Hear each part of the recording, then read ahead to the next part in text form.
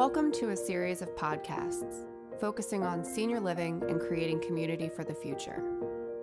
Presented by Jane Rohde, founder and principal of JSR Associates Incorporated.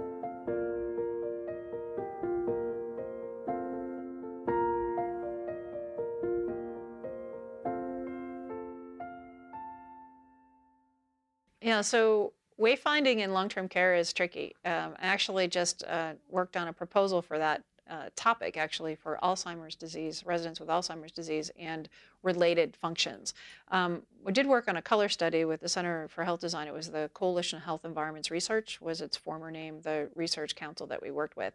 And we were able to look at color in context, and even during the literature review, realize that color associated with an object or a thing or a person or something else was going to be a much stronger point of recognition.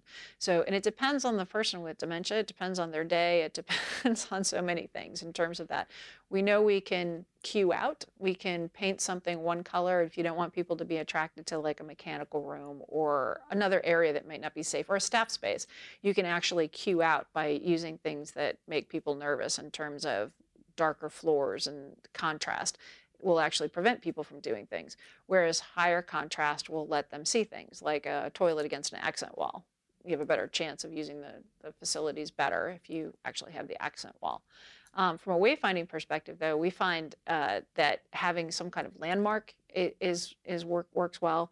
We're working on one for Opportunities Village right now in terms of a plan, so we wanted to work with people who have visual impairments as well as potentially hearing impairments, maybe are more tactile in nature, and how can we do that with lighting? How can we do that with artwork? How can we do that? And the theme for that is Aurora Borealis. So playful and making it playful and making it fun, but also making it something that's distinct, that people do know where they're going through and where they're going through the community.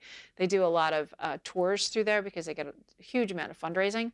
And so people want to see the programming, and so that's the best way, it's just letting people see it. It has a magical forest, so you can kind of get the idea that it's already kind of a very playful kind of piece. And magical forest used to be a Christmas type holiday thing, a holiday seasonal thing, and now they've evolved it to they call it Halloween for the OVIPs, is what they call their participants that go to the programming. And so they have things for Valentine's Day, they have things for all different kind of times of the year.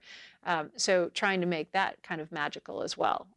So we kind of take that. So how would we do that with residents? Like today you saw us hanging pictures and photographs and things like that.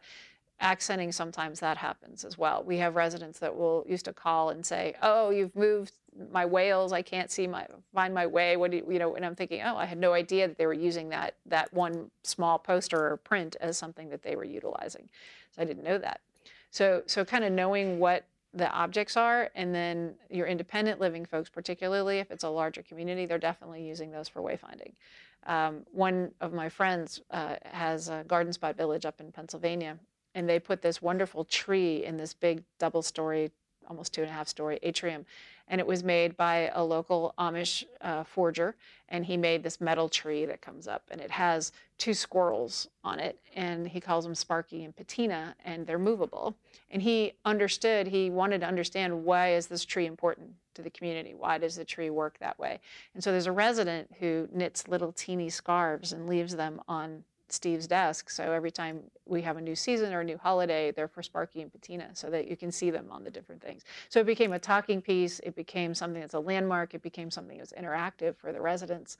So anytime you can do that. My office, Lauren and I have worked through different signage programs, so trying to do photographs for people or have them select photographs that they would like to represent them and do that as part of their signage. And they like to get their picture taken more so than you would think. Residents do.